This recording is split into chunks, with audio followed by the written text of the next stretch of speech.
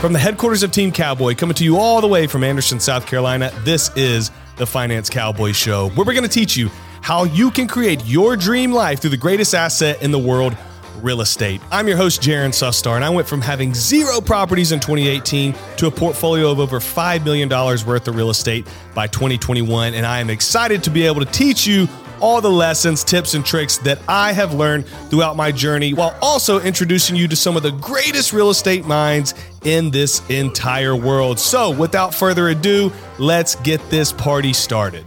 Seth, what's up, man? I'm super stoked to have you on the show today. Hey, Jaron. Thanks for having me. It's great to be here.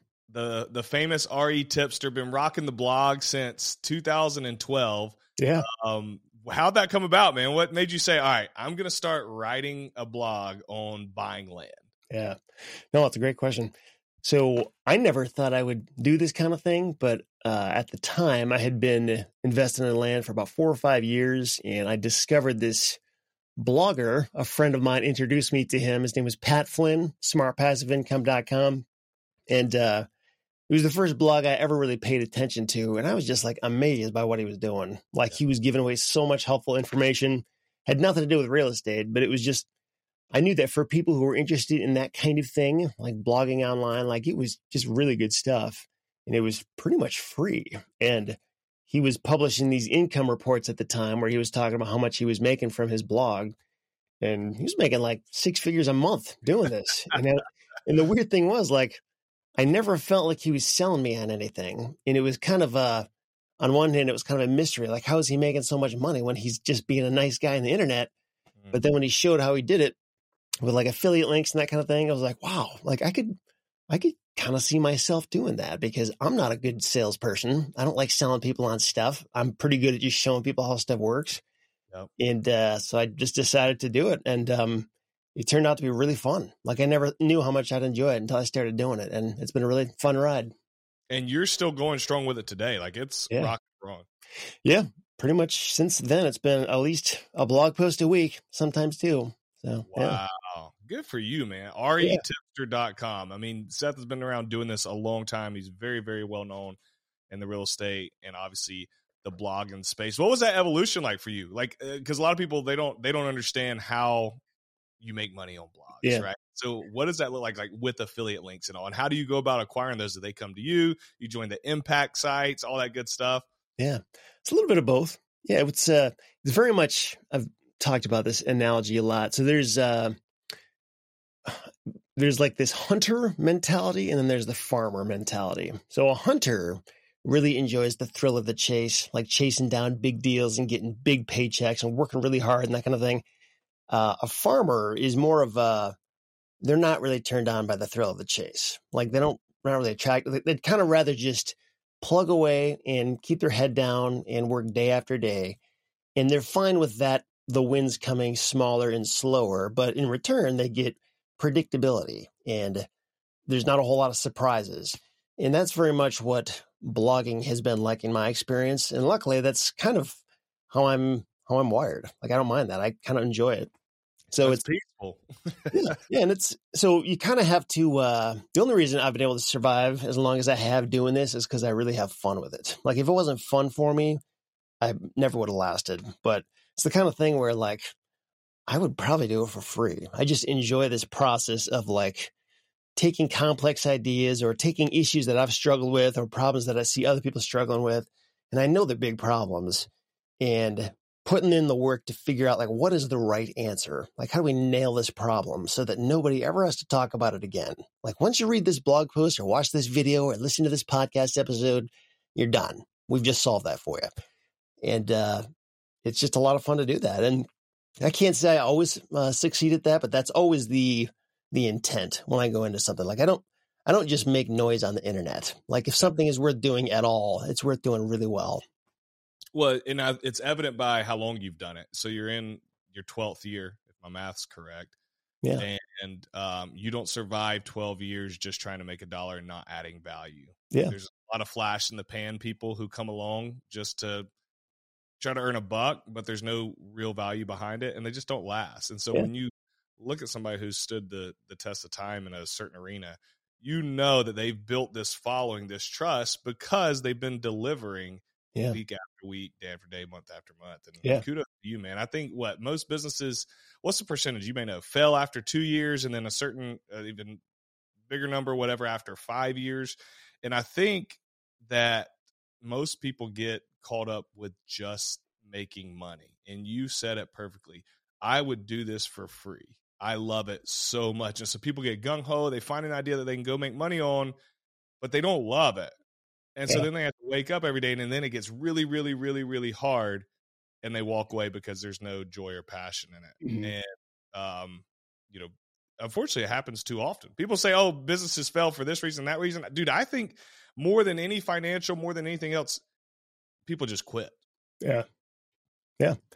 It's, I don't know what the stats are, but I do know, even in like the real estate space where I operate, I've seen a lot of people come and go. And I think people sort of, since I've been doing this blogging thing, I've seen a number of different people kind of come and go where they get into this space of whether it's trying to make like a blog or a podcast or, I don't know, come out with some kind of course or make a name for themselves. And,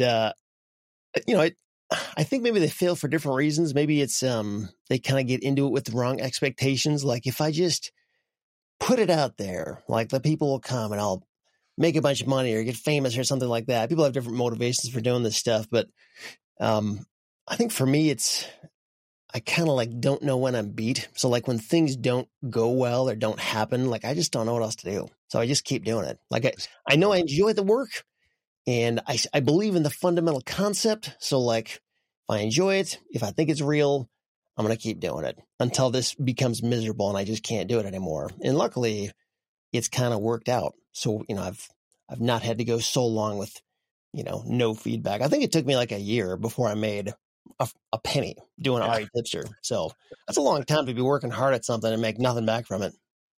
Oh yeah. Yeah. It takes, we can sit here and talk about business all day. It takes so much work. Oh my gosh. It takes so much work to get something off the ground. And then I'm sure that second year you weren't necessarily raking in money, which again, you were just enjoying the process, but from a financial standpoint, it takes time. It is a grind and you're pushing through roadblocks and you're learning things and it's fun. Many days it's fun because if you enjoy growth, then that's exactly what you're doing. Yeah. But my struggle, because I tend to go the hunter route more than the farmer route. I'm trying to pace better, but my thing is like that pace. Like, how do I slow it down? Let's play at a good speed here, because if not, you're going to burn out. Even because I think you can go into something loving it, go too hard, not have work-life balance, and then all of a sudden this thing that you got joy from isn't joyful anymore because you created a beast.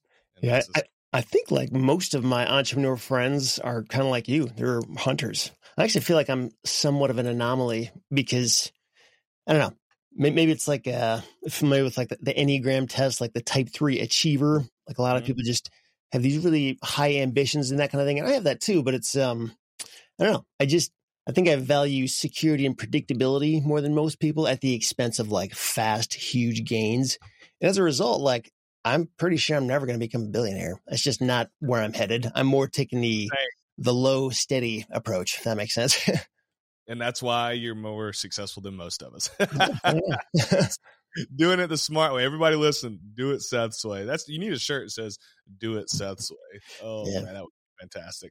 All right, so land. I talked to a lot of people about a lot of different types of real estate on this show. Everybody wants to do commercial real estate, or they flip, or, everybody's into this creative finance right now.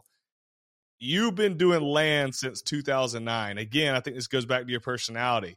It's like so many people get distracted by what's the bright and shiny object. You're like, nah, I'm picking land.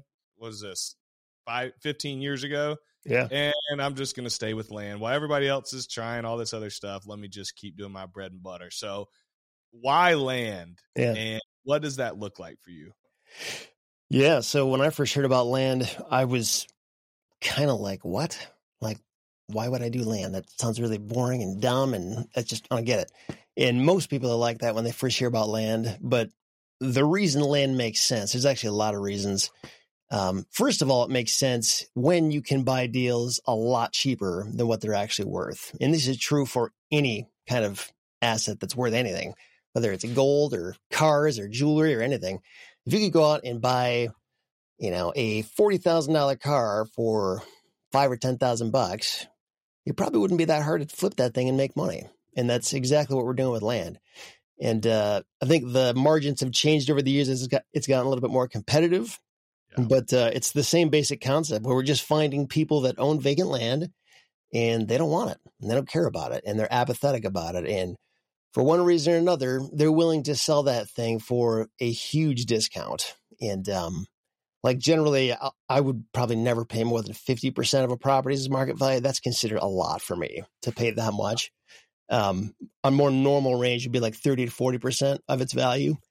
And back when I started, it was more like 10 to 20% of its value. But the beautiful thing is you can buy these vacant lots. And as long as you're pretty confident it's worth a lot more way up here, you don't have to do anything to it. You can just take the deed and list the thing for sale and sell it. And it's kind of awesome. And it's actually way better than houses, because with houses, you got to take out loans. You got to race against the clock. You got to deal with tenants and contractors, and all these people make everything harder. And with land, most of those people aren't involved.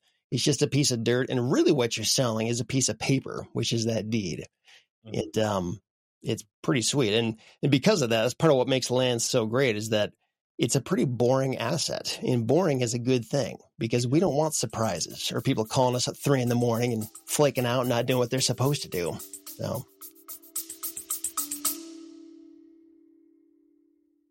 Picture this. You're ready to put an offer on the perfect investment property, but then you hit a wall. Financing. Dealing with hard money lenders is the biggest headache us real estate investors have, and I thought that's just how hard money had to be until I met Backflip. Backflip is totally different. They're changing hard money by making loans actually stress-free. And I know this firsthand because I personally use them for my own deals. It's the perfect combo of tech and real people. Their free app makes everything more efficient, and every loan is personalized to what matters to you, be it low interest, high leverage, or zero payments until you sell or refi. And while other lenders just write a check and forget about you, Backflip has been a true partner for my business. Call them anytime with any question. Even if you don't borrow for them, you can use their app to pull comps and estimate profits. Discover the Backflip difference at backflip.mobi/financecowboypod. Wow. Dude, this is really cool. I'm excited to unpack this. Yeah. So you guys buy raw land. The key is undervalued, which, I buy a lot of single family homes. That's my bread and butter. Same thing. Undervalued. I tell folks all the time, whatever strategy you're going to use, just make sure you're buying at a discount, because if you buy at a discount, you're going to protect yourself, and it gives you options to choose which route you want to go with it once you acquire it. Mm-hmm. But from this land side of thing, break it all down for me. So where do you guys look for land? What, how's it, size, dimensions? Are you looking for certain things? What's the strategy for buying it? How do you comp it? I can comp a single family home in 2 seconds by hopping on Zillow. How do you find the cost of land? Are you guys developing it at all? You bringing power, utilities, and then flipping it? What's all that look like for you? No, those are all awesome questions. So in terms of where you get started, how you find these people. So when I get started, and by the way, this isn't the right approach for everybody because it's got some drawbacks to it, but the first way I did it was I found I went to several different counties and I got their delinquent tax list, which is a list of properties in that county that have not been seized by the county yet, but they will be soon if they don't pay off their taxes. So they might be 1 to 2 years past due on their taxes. And usually, the reason this kind of list makes a lot of sense is because these people have a big motivation to do something, either pay those taxes off or sell the thing. And if somebody's letting their taxes go that far past due, maybe it's because they don't care about it, or maybe they forgot about it, or maybe they can't afford it. And you can show up with a solution and say, look, truthfully, you're about to lose your property and get nothing for it. Why don't you let me give you $500? I'll pay off your taxes. I'll make the problem go away. You're getting nothing anyway. How about we just make this thing easier for you? And I found a lot of people would say yes to that. And, for good reason, because why would they not take money instead of losing everything? And the drawback to that is those lists can be kind of difficult to get from the county. And then once you do get them, they're kind of a nightmare to sort through in a lot of cases. I just did it recently. Yeah. And also when you finally contact these people, and the people that we'll call you back. A lot of times the properties are, well, I don't want to say junk, but like there's some issue with it. Like you kind of see it and you're like, oh, okay, I get why you don't want this thing, or I get why you're letting it go past due. Like maybe it's so small it's not buildable, or maybe it's landlocked, or maybe there's some huge title issue. And that doesn't mean it's a deal breaker necessarily, but you just have to factor those negatives into your offer and make sure you're paying a very, very, very low price so that there's no way you can lose on the back end when you try to sell it. So that's one way to do it. You could also use a data service, and there's several of them out there. I've got a lot of tutorials on how to use them on my YouTube channel at Ari Tipster. There's Data Tree, there's PropStream, there's Property Radar. But the idea is you can build a list of property owners in any part of the country, really. And you can narrow it down to vacant landowners who maybe live in a different county or a different state, and do the same kind of thing where you send the mail. These days, people are doing cold calling and sending texts and ringless voicemail, all kinds of stuff. And these people will respond to that. And I think the downside to that approach, I guess it kind of depends on a lot of different factors, but you will usually find a lower level of motivation because these people don't necessarily have delinquent taxes. They're more just part of the general population that happens to own land. So, and there's different things you can do to narrow it down to improve your response rate, but the upside is it's way easier than dealing with the county's list. So that's why a lot of people, even though it might not have a better response rate, it's just easier. And people are like, I don't want to burn out dealing with counties. I just want to make this thing, lower resistance to try to get my marketing out there. But wouldn't you say that's if you got more capital? If you don't have the capital to put into marketing, then the tax place sounds pretty darn awesome. I'm with you, like trying to get that from the counties. And then, oh man, we just had our tax sale, I don't know, a month and a half ago, 2 months ago. And going through that list, dear Lord, it was insane. Yeah. And they're just giving you like tax map numbers. Mm-hmm. So then you have to go and cross-reference those tax map numbers to find what the actual address and property is. And then like, you can't just like call the person, hey, can I come view this? I see you're on the tax, mm-hmm. You can, but I'm thinking more from a house perspective. It's not like, oh, it's an open house or a showing just because they're on the tax. And what you're saying there, that's actually a different thing than the delinquent tax list. And that's something. So we're talking two separate things. Yeah. Yeah. And it's a very, very common thing. Even when you call the county, many times they will misunderstand what you're asking for. They'll think that you're asking for that list of properties going to tax sale, but that's not what we want. It's too late at that point. Like it's going to auction. You're going to have to compete against all kinds of people for those deals. I've tried to do that before and I walked away with no properties. It's a lot harder. What you want to do is find the people who they still own their property, but they're going to lose it soon. So, and that's why you have to be really clear about what you're asking for from the county, because if you just say, yeah, I want the tax list, they're going to think you mean the tax sale list. And that's not it. We want the thing it's not there yet, because you want to be able to reach out to that private owner and negotiate just with them where nobody else knows that deal exists yet. And that's how you can get these really low deals with a lot less competition. Interesting. So you're finding them not necessarily close to tax sale time. You're looking more like for the length of delinquency, or are you trying to run it up as close as you can to tax sale? Yeah. So you have to understand, like in the state and county where you're working, there's usually a date per year where if you have, 1 or 2 years of delinquent taxes and you go past that date, boom, that's when the county comes in and seizes your property.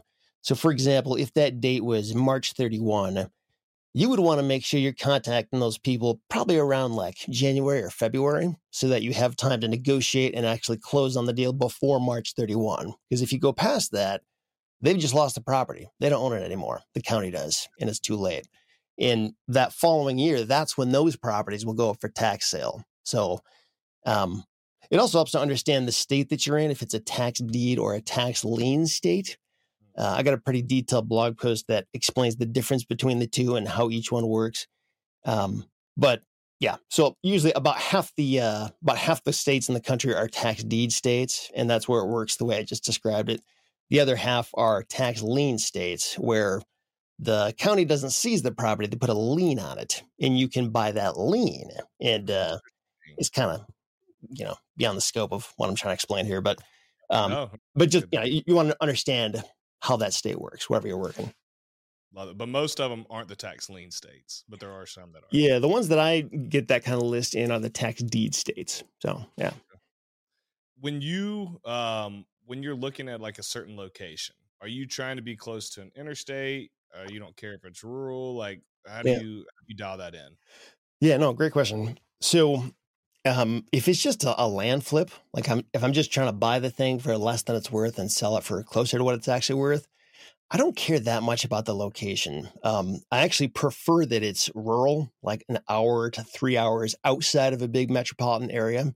So like if I was doing this, I don't know, in Michigan around Detroit, I would not be looking in Detroit. I'd be looking at those counties surrounding the Detroit area.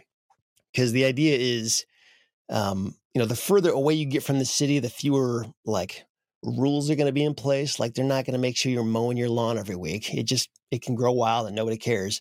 And also it's close enough to be like a home away from home for the people that do live in the city. So they could drive like an hour one way to get there and back. It's also a lot less competitive and a lot cheaper. And there's lots of different reasons for that. But in terms of like, does it need to be on a busy road or anything like that? Not really. It just needs to be a desirable property from the standpoint of it can be used for something that's worth a lot. Like you want to understand what that property's highest and best use is. And it's nice when you can find properties that have like multiple uses. Like you could use it for recreation, or you could put a mobile home there, or you could park an RV there or build a house there, because that gives you access to a lot of potential buyers who can use that. Or maybe you can put a storage facility there. Yeah, that too. I've done that too. Oh man, this is so interesting. I love land. I think we talked about this when we were at FinCon with each other.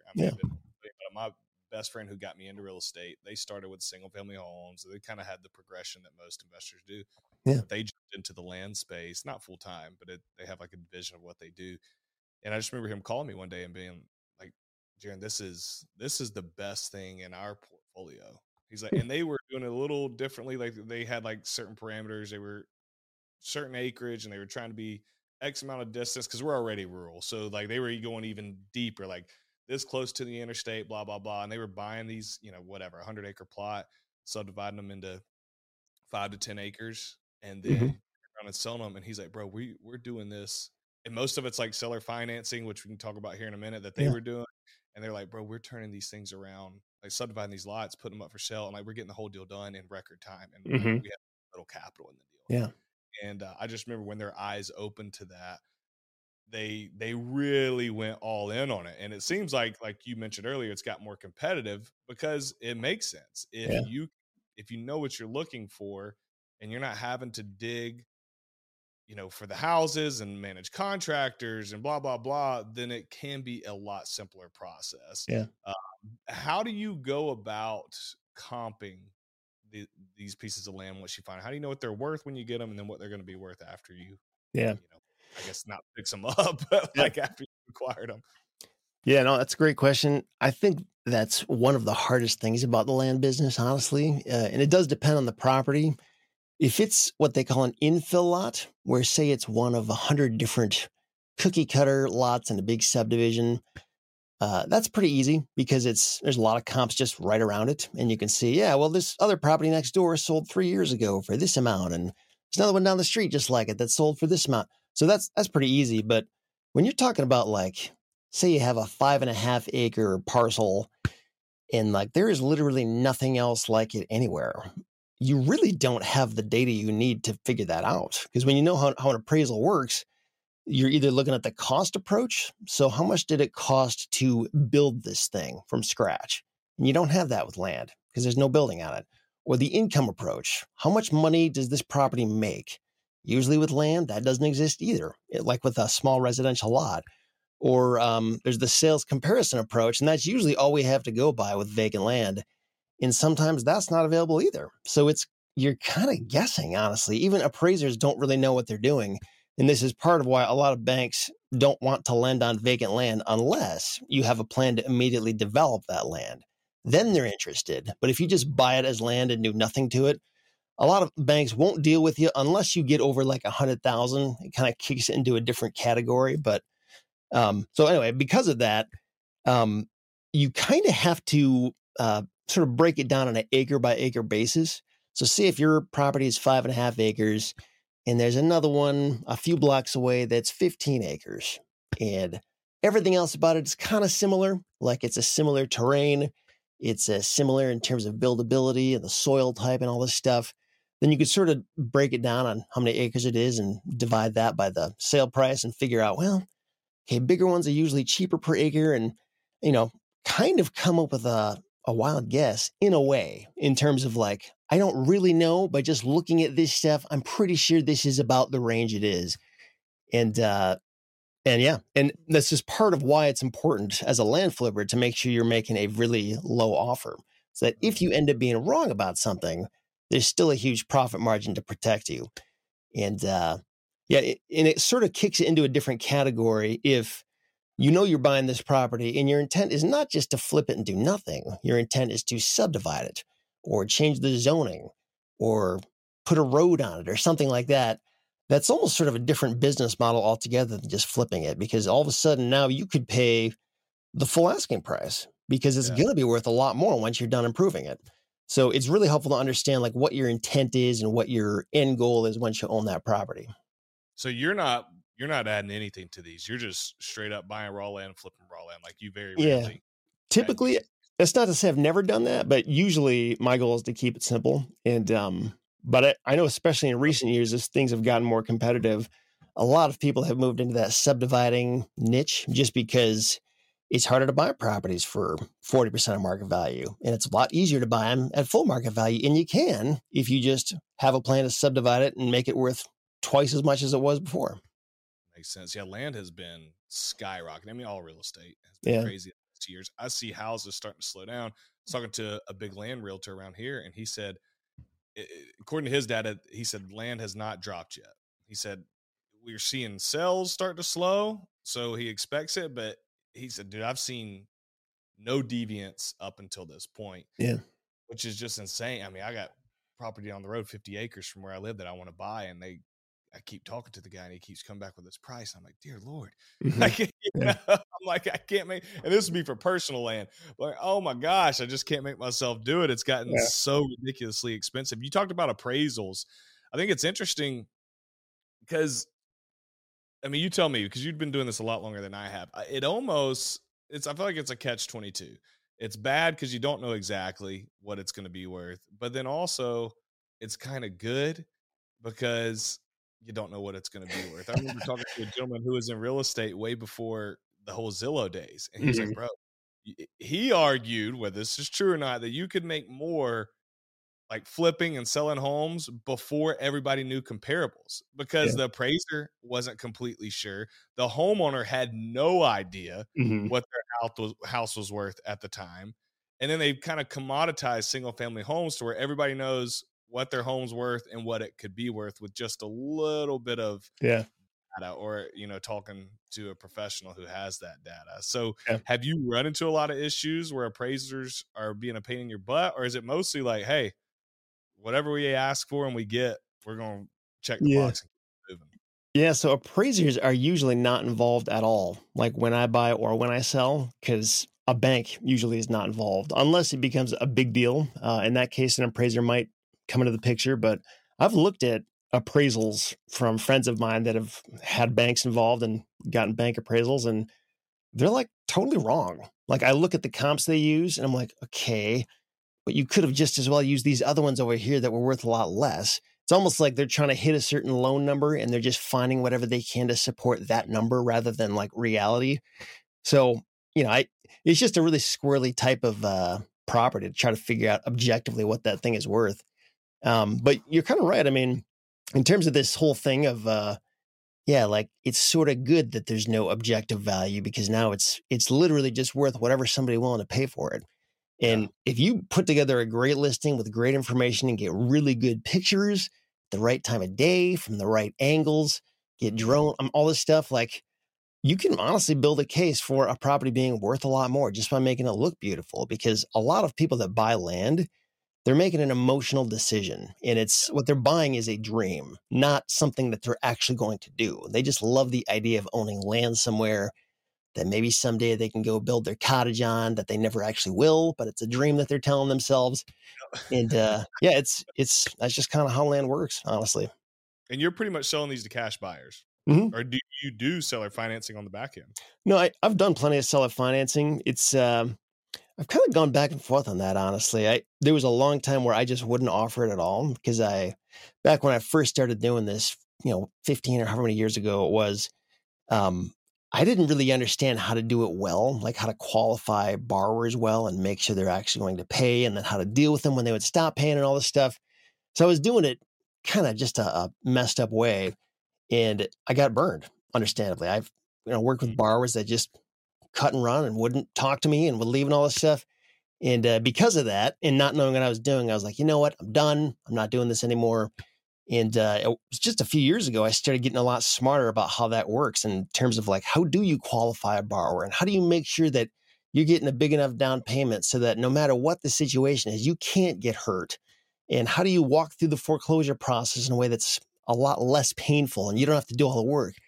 And so now it's something where if somebody's willing to pay a much higher price and if they need seller financing, then yeah, I'll do that. But usually if I have the choice, I'd rather just get my cash and move on. Keep it moving. Yeah. How did you start acquiring this? This is a big question everybody has, whether you're buying houses, multifamily. How do we buy these things? So have you just kept a lump sum of your own money, bought them in cash or seller finance deals, turn around and flipped them? Have you had partners? Have you raised hard money? What's that look like for you throughout the years? How'd you start and how did it evolve over time? Yeah. So for me, I've never taken out a loan for any property I've bought. It's always just been my own cash. And I'm Bro, not saying, I love you. You're just like the most steady, like, bro, we're not doing anything stupid here. Like, let's just take yeah. our time and live a good life, but a lot better life than most because the stress has just been removed. Anyways, Yeah. I just had to jump in and say that. I love your stuff. And I Well, think I'm jealous because it's like, I just want to like come through the screen right now and take some of that and put it in like my brain. it's weird, man. It's one of those grass is greener things because, like, you're right. There's definitely a lack of, or less stress, I think, and it's just simpler and that kind of thing. But like, I've given up a lot of opportunities too, just because I'm not comfortable working with funders, or I don't want to go through those hoops and that kind of thing. Yeah. Like, I know people who are willing to do that, and they've made way more than me just because they're willing to go out on a limb and maybe not even go out on a limb, but just explore those realms that I haven't been willing to do historically. So anyway, I mean, I've always just done it with cash, but other alternatives I could have done and could do today is there's lots of funders out there now who work exclusively with land. And that's back when I started, this kind of thing didn't exist. Like, banks didn't want to deal with land, private money lenders and hard money lenders didn't want to deal with land. They all looked at it as like, land is just too confusing. It's too weird. We don't understand its worth. No. But as the land business has gotten a lot more popular over the past years, a lot of people have learned that business, and they've even tried that business and realized, like, there's something here, like, this works, but I don't want to do the actual work. I just want to fund somebody else in their deals, and then I'll split it with them, maybe 50-50 or 60-40 or something like that. So there's a bunch of funders out there now who will happily throw their money at you if you can find the deal and close it. And this is how people do these, $500,000, $1 million+ deals and then sell them for $2 million or however much they're making, is they're getting these kind of funders involved and sharing their profits with them.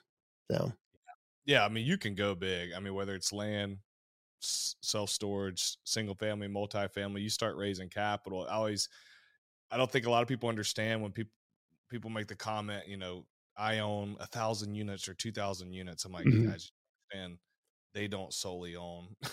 Now, Yeah. some people, there may be one or two people who own that many, but they have raised capital and they have all these limited partners, and you're able to scale big. But man, you're opening up an entire different beast for yourself Yeah. than doing what you've done. And I think it's very noble.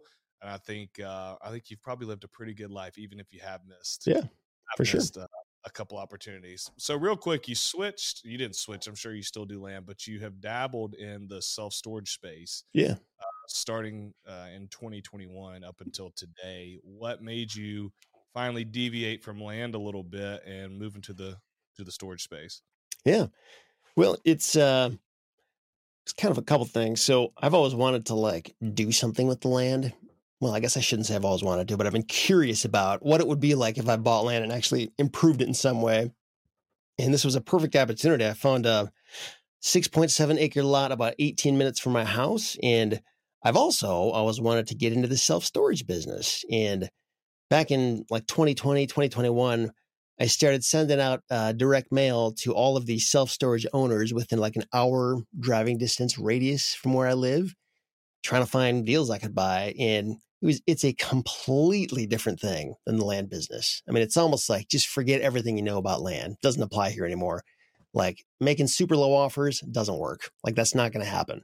Like the margins are a lot thinner. And I couldn't find any deals, like zero. Like the only calls I got back on this direct mail were people that either wanted to know if I could find any deals for them, or if they were willing to sell, they wanted like twice as much as what their place was worth. And that was when I came to the conclusion that like maybe it actually makes sense to build something. Like I don't love the risk with that and how much time that's going to take and how much work that's going to do. But like, if you want to get into this business and if there's no other opportunities, like let's create the opportunity. Let's put in the sweat equity. And, also being like a blogger and YouTuber, I figured this is a perfect opportunity for me to really document this process and show what each step is like.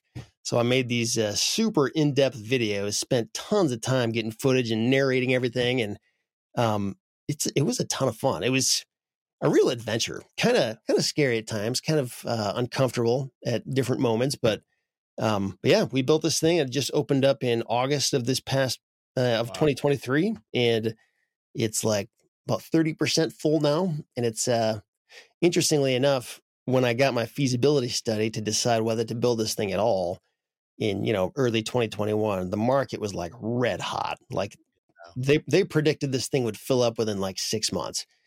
And I was like, holy cow, that's super fast. Cause normally it's like 3 years to fill these things up.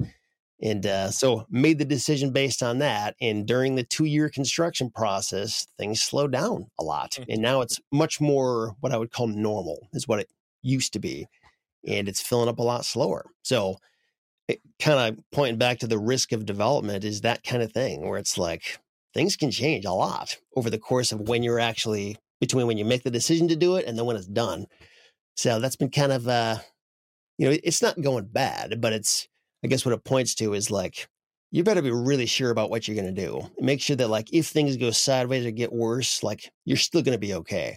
And luckily that's, yeah. How do you protect yourself? There's gotta be, what's the word I'm looking for? Like hedge against risk. Like you want to take the upside, but we got to protect ourselves. Yeah. From any of the bad stuff that can happen too, which I think a lot of people lose sight of that. They just go out. It's like, how do I grow? And it's like, bro, you had no foundation here to protect you should something go south. You mentioned developers. What do you think is going to happen to like homes that are being built right now? Do you think these guys are going to get them sold because we have a supply shortage? Or do you think just like with the market slowing, the economy rates up, or are they in some hot water? I think they're going to sell, honestly. I think for a good long while, they're going to be moving still. I guess it depends on your market, but I know just like around me, Michigan is actually a state where it's more people are moving away than moving to it. And it's been that way for a long time. But even then, like these things are selling. Like for whatever reason, there's a big supply shortage. I don't know if it's because like millennials who graduated and they've been wanting to buy their own home and they can't afford it. So they're living with their parents. Yep. And there's just a lot of like pent up demand. I don't think they're getting good deals at all. Like I think they're all overpaying. And I'm really glad that I'm not in that position because that would be super hard and annoying. But I do think they're going to sell. Like I know that the house just next door to me, it sold for twice what the thing is worth at a super high interest rate. And I don't know why. I don't know why people are doing it just because they have no other choice. I don't know, but I have a feeling they're going to sell. So. I think so. I think when you break it down to like basic economics, like supply and demand, right? Yeah. So we have a supply shortage. So I think demand's lowered because of rates, but they're talking about cutting rates. I think the last time they announced they were looking at doing 3 cuts. And I talked to a buddy of mine who works at a big investment firm. And he said, oh, he thinks now, again, he doesn't know, but within a year and a half, he said mid to lower 5s. And if that's the case, I think at that point, it's at some point, I think it's going to skyrocket again. Maybe Yeah. not as quick as we saw in 2020, 2021 with Hmm. the ridiculously low rates. With supply being as low as it is, I think you're spot on. It's like, man, there's going to be a lot of opportunity. But could you imagine coming out of college making No. what do you make out of college? I made 45 grand out of college and then Yeah. having to go buy a house right now. Like, I know. what? Yeah, I was the same thing, man. I'm sure people are probably making more than you and I were when we graduated, but even so, like it's just like I don't see how these houses are worth that. Like they're not. It's just a Yeah. supply and demand sort of artificial boost. It feels like, but I don't know. Is it? That is what's interesting to see. It's like, is it going to be artificial, or are we at this like stage where, all right, we just kind of went to the next tier and we're Yeah. not going to drop back down? I got to talk to some old guys, and they say that's the hardest thing they've struggled with their entire life is like when they were a kid, this piece of land, like 70s or 80s, like this piece of land by the lake was $2,000. Yeah. Well, today that same piece of land is $900,000. So like in his mind, it's like, bro, it's not worth $900,000, but it's like 70 years later, it is. Yeah. Yeah. So how do we know what's like real value versus perceived value? I know. Well, that's Jean-Paul Getty has a quote where he says, in times of rapid change, experience can be your worst enemy. And that's totally what's going on, I think. But it's true. It's like, what is normal? Like, what is real? And what's the equilibrium supposed to look like? And I don't know. It's tough to figure that out. Dude, I like that quote. Just hitting us with Gandhi types. Who was that again? Jean-Paul Getty. Jean-Paul Getty. I got to write this down. It's an old dead guy, but I think he was like a oil tycoon or something. Yeah. I mean, I look at my real estate journey. I missed out on some opportunity in Greenville, South Carolina. I live in Anderson, which is a smaller town on the outskirts. Mm-hmm. But Greenville started jumping what was higher than when I originally got in. So I was like, oh, it's overpriced. Well, if I would have bought at the original overpriced, I mean, we're talking about, I don't know, 50, 100% return. Like, could have been ridiculous, but experience, boy, this is what I was used to. Yeah. And, you know, you can miss out on stuff. Yeah. Seth, man, I want to appreciate you for being on. This was fantastic. I love talking about land and talking to somebody who's been doing it for a really, really long time, a lot of different markets, and you've just stayed true to what's worked. You've done it the smart way. You've done it the slow and steady way. And I think there is a lot that people can learn from what you told us today. So again, man, thank you for taking time to speak to our listeners and hang out. I'm very grateful to be on your show. Thanks, Jaron. Awesome. Real quick, remind them where's the best place that they can find you and get a hold of you if they have any questions. Sure. So the home base for everything is retipster.com. But if you go on any social platform and search for RE Tipster on YouTube or Facebook or wherever, you'll find me there too. Perfect. Go check them out, guys. Seth, thanks again, man. We'll talk soon. All right. Thanks.